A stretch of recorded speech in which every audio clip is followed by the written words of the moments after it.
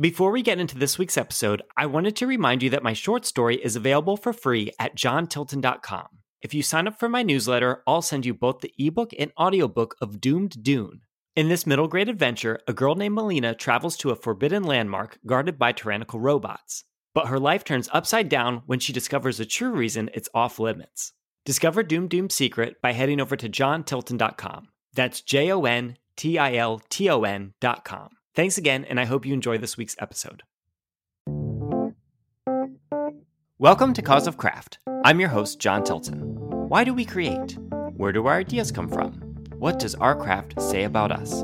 These are the ideas we explore here on the show. Each episode, I interview a different guest, from writers and painters to musicians and filmmakers. Together, we investigate the creative process and the reasons behind why we create. Ever hear advice from someone and you think, but that doesn't fit my personality at all? How can I ever make that work? Bill Small hosts a podcast called The Subtle Art of Not Yelling, a show created to explore a different side of marketing. He's also a musician and a business coach. We discuss how his many endeavors all fit together, how to understand what areas you thrive in, and why having another set of eyes on your work can make a huge difference. If you like this podcast, please consider sharing it with a friend. That's one of the best ways to help the show grow, and I appreciate your support. Thanks for listening, and I hope you enjoy our conversation. Thanks so much for joining the podcast, Bill. It's great to talk with you. Oh, thanks for having me, John. So now you're involved with a variety of things from music to coaching, but I wanted to start with something that we have in common, and that's podcasting. You co-host a show called The Art of Not Yelling, which I just think is a great show name. Can you share with us where the idea for your podcast came from? Well, it kind of came out of my podcast partner, who's named Miles Hansen. We met about a year ago. We had a mutual friend. We started talking, and I called him to maybe get some help with marketing, because at the time he was definitely calling himself a marketer. He might be changing that now. But we spent about 90 minutes on the phone bashing all things marketing. All of the kind of bro marketing, very loud, masculine techniques that they do work for some people, but they don't work for everybody. And actually, I think they work for a smaller percentage of people than it gets sold as, if you know what I mean. And we had a great conversation. We ended up doing some work together. And one day I said, I've been thinking about doing a podcast. I've been doing some rooms on Clubhouse at that time. And I found that for me, talking is the easiest way to create content. I'm pretty good at that. And he said, well, I'm thinking of doing one too. So that's where it started. And our idea is that, look, you can build a business, you can grow a business, you can be a creative and get your work out in the world without having to be the loudest person on the block, without having to be the super high performer or jump up and down and say, look at me, look at me, look at me. Yeah, and I think that's something that I know I resonate with, and I'm sure other people do too, where, like you're saying, not everyone has a personality that puts them in the camp of the marketing that you might typically think of.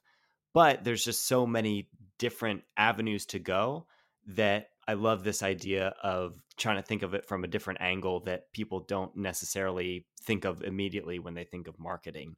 And a lot of times when you take, there's a lot of courses out there, let's say, and a lot of people selling you courses on how to make money with your music or your book or your coaching or your whatever.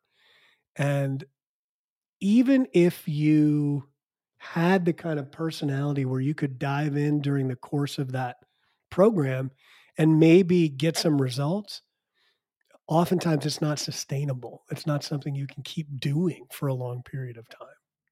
Yeah, whereas if you're being yourself and doing something that connects with how you are as a person, that is sustainable because it's, like you said, an easy way for you to create content is by talking and doing a podcast. Right. And so you're connecting with something that is more natural for you than something that would be effective for a couple of times. But if you can't sustain it, then what's the point?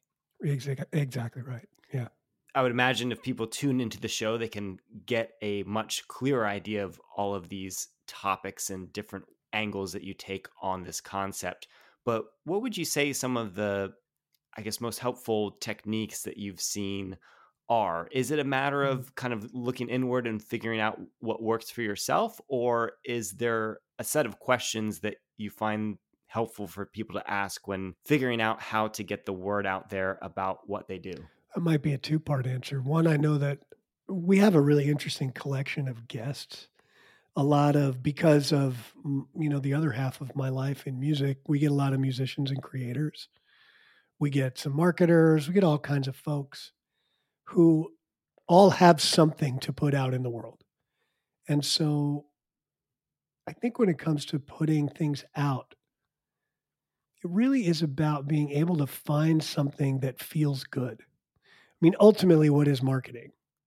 To me, and I think the way Miles and I like to talk about it, you're creating relationships. Everybody on my email list, I've probably either met or at least had some kind of interaction with. And while it may grow past that, the whole idea is for me to be able to relate with those people and for them to have some kind of relationship with me.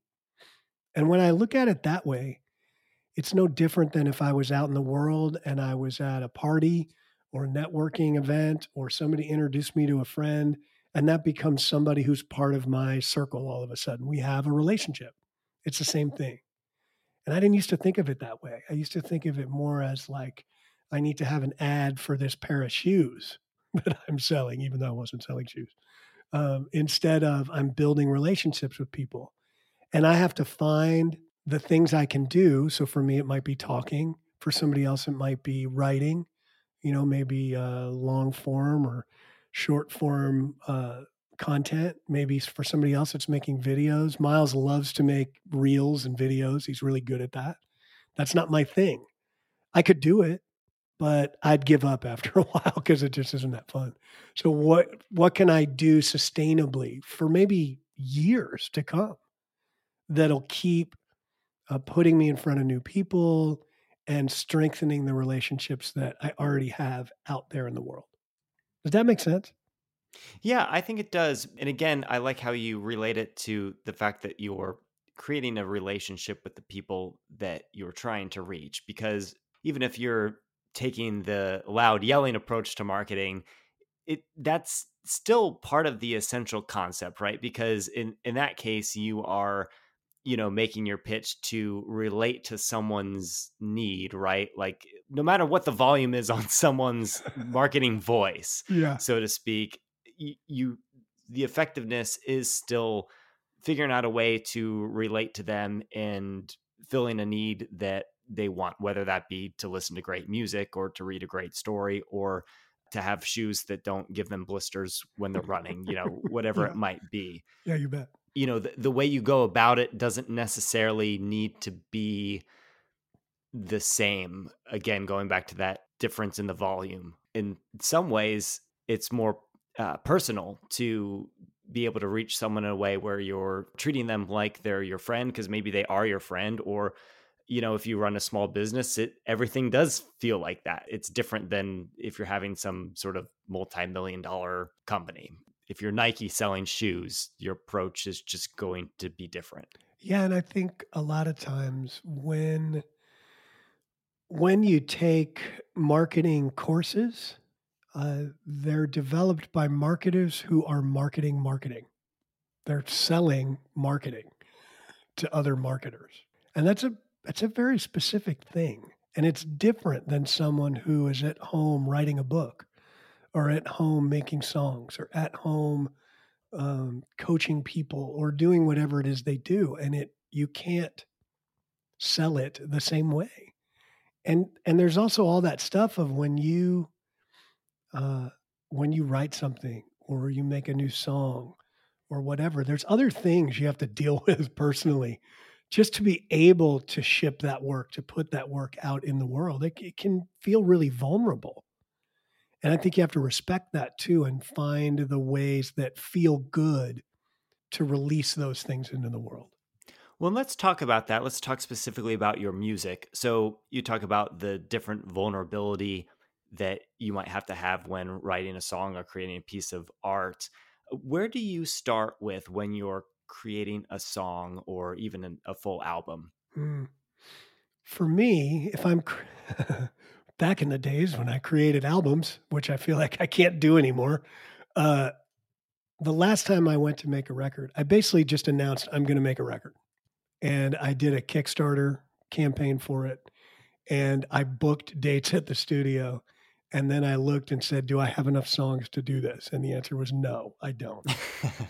And that in itself is a great catalyst for me. I tend to need a deadline or some kind of a box. Like, it's interesting that we're talking today because I have a writing partner who lives outside of Detroit, and he is in town today and tomorrow. And a lot of times I wait until he shows up. He shows up and we have this dedicated time. And he's got ideas and maybe I have some stuff and this is when we're going to work. So I'll do it. I've come to the point where I need usually with music creation some kind of a box. Either I have a studio date or a show or a writing appointment or something, and that will get me to produce something. I'm not sure it's the best way to do things. I have a good friend who is one of the most prolific creators I know. And he really, like, he's one of those people that shows up to write regularly. If not every day, it's pretty darn close. And he may not get anything every day, but he shows up for it every day. And that is not something I have that I think necessarily works for me. I do try it from time to time, but you got to build some kind of a box, whether that's showing up every day or creating opportunities and deadlines that you have to show up for. Yeah. It's interesting that you put it like that because, especially recently, I've been trying to increase the level of my productivity writing, which is kind of a funny circumstance because you want to do it in a way where you're still having the kind of creative spirit. You don't want to, you don't want it to feel like you're just creating fake words that aren't meaningful. You want to have an art to it, but sometimes it starts with words that aren't necessarily beautiful, and Yeah. then that gets you in the process of it, right? Yeah. And so it's funny that you mention having the deadline helps too, because what I found is thinking about all of the projects that I want to accomplish and doing the math about how long the average person lives, and then seeing that, oh, wait a second, I'm writing far too slow. I Yeah. need to change some things. So I think that really for me also works as some sort of motivation. But then it's interesting to me that you separate it out because I'm finding that there's kind of putting it together. It's like, well, I better show up and create the time and wake up earlier and be actively producing so that I can create more. And I've found that as I start to play around with those changes, I was inspired to move up some deadlines that I have. And I thought, okay, well, I really can do this. It's going well when I'm pushing myself. And especially recently, again, you said it's funny that we're talking on a particular day for you. It's funny that this is coming up for me now because I've found that having that deadline does spark this extra motivation, I guess, to be doing some of the other things that I know I should be doing, but some days I have the apparent excuse to just put it off another day or something like that, which Sure. turns into months and years. And it's always interesting to me how it changes over time. When I was in my 20s, I probably had some silly day job, and at night, I was either playing shows or was at a rehearsal, and when I wasn't doing that, I was sitting in my room bored. So I'd pick up the guitar and I'd write songs. You fast forward 30 years, and there's a lot more going on and a lot less time for me to sit around. Well, I'd rarely sit around being bored enough to just pick up the guitar and write songs. So I have to have some kind of box, some kind of structure to keep me creating. Otherwise, I just won't do it, which is kind of sad, but I think that's just how it goes. You have to make some kind of habit, some kind of something in there. And it's going to change over time given whatever else is going on with your life. And when things change, how do you look to keep some sort of consistency, or do you try to just find kind of a new normal for how to go about your creative process? Yes. Yeah. It's both. So I try to take a really long view of consistency. Oftentimes when we think of consistency, or my least favorite word, discipline, we're thinking about like daily, right? I'm gonna do this every day, or I'm gonna do this every day, 5 days a week, or whatever it is. And I think sometimes for some people that's actually easy. They can really drop into that. That's never been easy for me. It's not natural. And I will go through periods of time where I'm consistent like that, and other periods of time where it may drop to whatever I'm talking about, whether it's writing or even sometimes my meditation practice, though I hate to admit that, and or playing music or practicing guitar or whatever it is. Those things might drop back to once a week or twice a week or what have you. But if you look at it over time, it really is consistent. And I can see the progression over time of all of those things. If I actually look, I actually took on a daily writing habit at the beginning of this year, which I had never really done.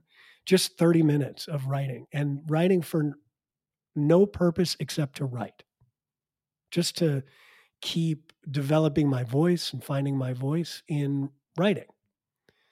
And it goes a lot of different directions.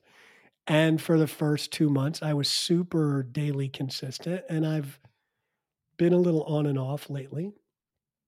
And even if I stay on and off, when I look back at the end of the year, I will have written a whole lot more than I would have otherwise.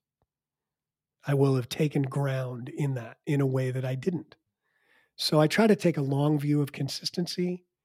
And when things change, I do think you have to be able to remember what's important to you, what's your vision, where you headed, and keep those things in place while being flexible that you need to keep in place. You mentioned discipline being something that you are less excited about than Mm, consistency. yeah, I And just it's don't like this the is word. okay, so it's the word, or like, do you view that as, you talk about consistency here as something that's over a long period of time? Is Mhm. discipline to you more of a daily thing? And then Yes. that's okay, so that's what's maybe different about your approach, in that you would view something as again, this is super interesting to me because I've been trying to change up some of my habits to have a more daily routine about everything. Whereas it seems that you found what works for you is in terms of maybe looking at something over the course of a week or a month Mhm. and finding the consistency there. And I guess in a way it's almost just a difference in interpretation of your time, because if you, like, someone could look at, every hour they do a certain sort of practice, whether it's some sort of fitness thing, or something that they feel they need to do every hour or maybe a couple times a day, right? But someone could look at that and say, well, I'm not going to, do a little jog at my desk every hour, but I am going to jog for 30 minutes a day or something like that. Or someone says, I'm going to do it 3 times a week. And I guess the important part is that you're figuring out a way to exercise that you're able to continue on doing, not something that you get burnt out of. I Right. wonder if that's some of what the difference in thinking is, or and again, I hate to say difference in thinking because I feel like it's, when I hear what you're saying, it's almost identical, but then it's just a matter of the timeline feels different. Yeah, and I think there's an element of being kind to myself while still doing what I'm committed to doing. Oftentimes, what people do when they go to develop a new habit and say, okay, I'm going to write every day, or I'm going to meditate every day, or I'm going to whatever, play my guitar for 15 minutes every day, or I'm going to go to the gym every day. Eventually, something's going to happen. You know that, right? Because stuff happens and you're going to miss a day. You're going to get sick, or your kid's going to get sick and you can't get there, or something's going to happen, right? And then oftentimes that one day miss turns into 2 days or the rest of the week. And then your brain, which is not your friend, starts telling you things like, "Well, what's the point? Why should you even go back? You already screwed it up. You're not doing it every day anymore. You loser. You already lost. What are you doing?" And then you never go back. Exactly. Yeah. I went through this big time as I was developing a meditation habit, something that I always wanted to do, and I was very on and off with it. And one day I just said, "Look, I'm doing this," and I went through the exact thing I just described. I'd be great for 2 or 3 weeks, and then something would happen, and I would miss a day, and I would hear my brain just beating me up, like, "Well, that's it. You ruined it. You're done. Why even do it tomorrow? There's no point. Today, nah, don't do that." Ugh. And the thing is, if my commitment was 5 days a week, and you just take a month, let's say, and let's say the first 2 weeks of the month I'm really great, and I did all 5 days, and then the next 2 weeks of the month I only did 2 days or one day. Well, that's still 1,000% more than I did the month before where I didn't do it at all. And I'm moving the needle. I'm doing something different. I am developing a habit. It just might not look like you think it's supposed to look. Exactly. Yeah, I definitely track with what you're saying here. And I feel like there's something in here that's a good transition, or maybe we are transitioning to this business coach aspect that you do too. Am I right in thinking that some of these almost like skills that you're talking about, like developing the skill of being able to stop yourself from, if you miss a day, totally destroying yourself over it? And again, so business coach, what types of clients are you working with this business? Yeah, I predominantly work with small business owners, which might be one person or it might be somebody with a few employees, a small team, and across lots of different industries: doctors, lawyers, musicians, artists, lots of things in between. But the great thing that you're pointing to is that the only thing that gets in our way, the only thing that stops us is us. It's the only thing that's ever stopped me from doing anything I want to do is me. But it's really hard to see how you get in your own way. And that's the first place I start with any client. And, when you talk about coaching, some people are like, "Well, what is that?" I don't really even know what that is. And I always relate it to when I was on swim team as a kid. Here I am, I'm 12 years old, I'm in the pool, and there's a goal, right? The goal is to go as fast as you can and go faster than the guy in the lane next to you. But I can't see what I look like when I swim. I can't see what my body's doing. I can feel it, but I can't see it. And the coach can walk along the side of the pool and tell me, "Hey, your right arm is coming too high out of the water. So you need to change that and make it do this instead." Or when you come out of your turn, you're waiting too long to start kicking. You got to kick sooner. And those little things make you go faster.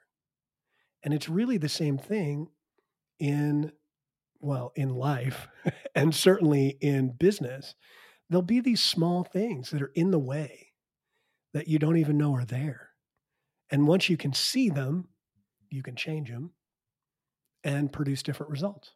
Yeah, and I can see how helpful that would be kind of on this macro business level, because I right now for one of my novels I'm working with an editor, and she's been incredibly helpful.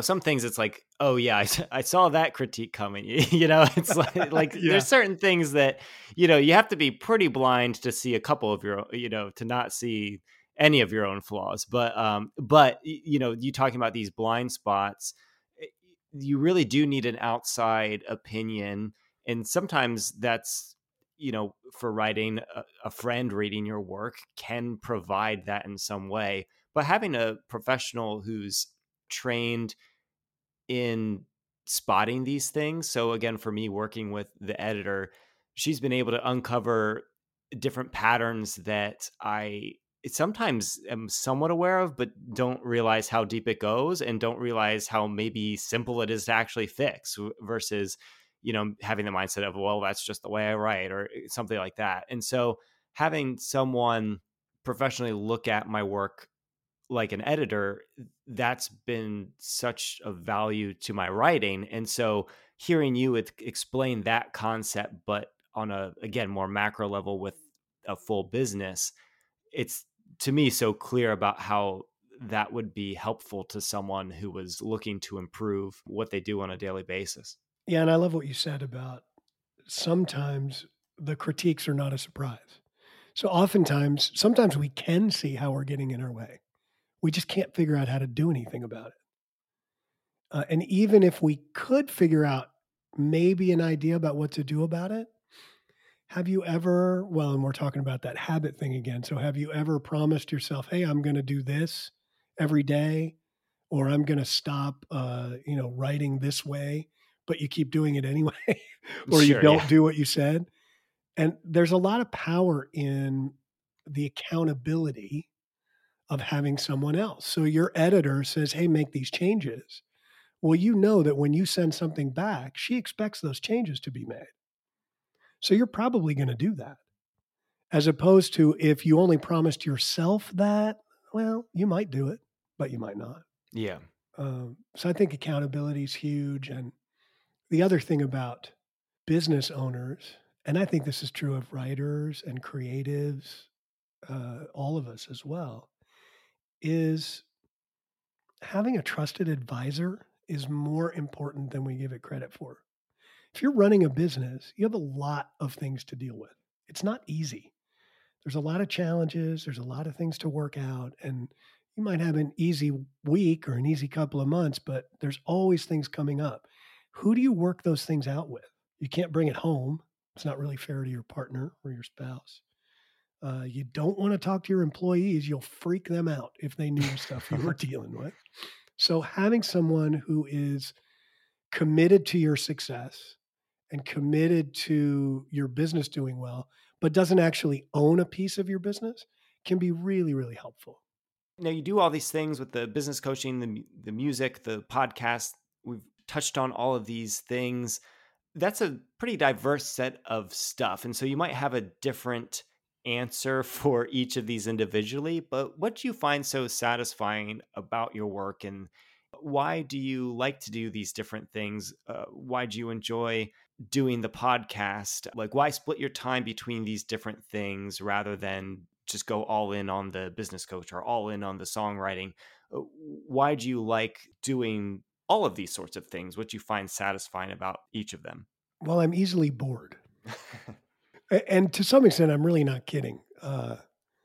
Even in music, when that's all I did, when I didn't have any other job that wasn't outside of music, I still found the need to be involved in different things. So if I was playing solo by myself, I was always dreaming of playing in a band. And when I was only playing in a band, I couldn't wait to have a solo gig. I always wanted to keep it diverse in that way. So there is a little bit of that. I just like being up to different things.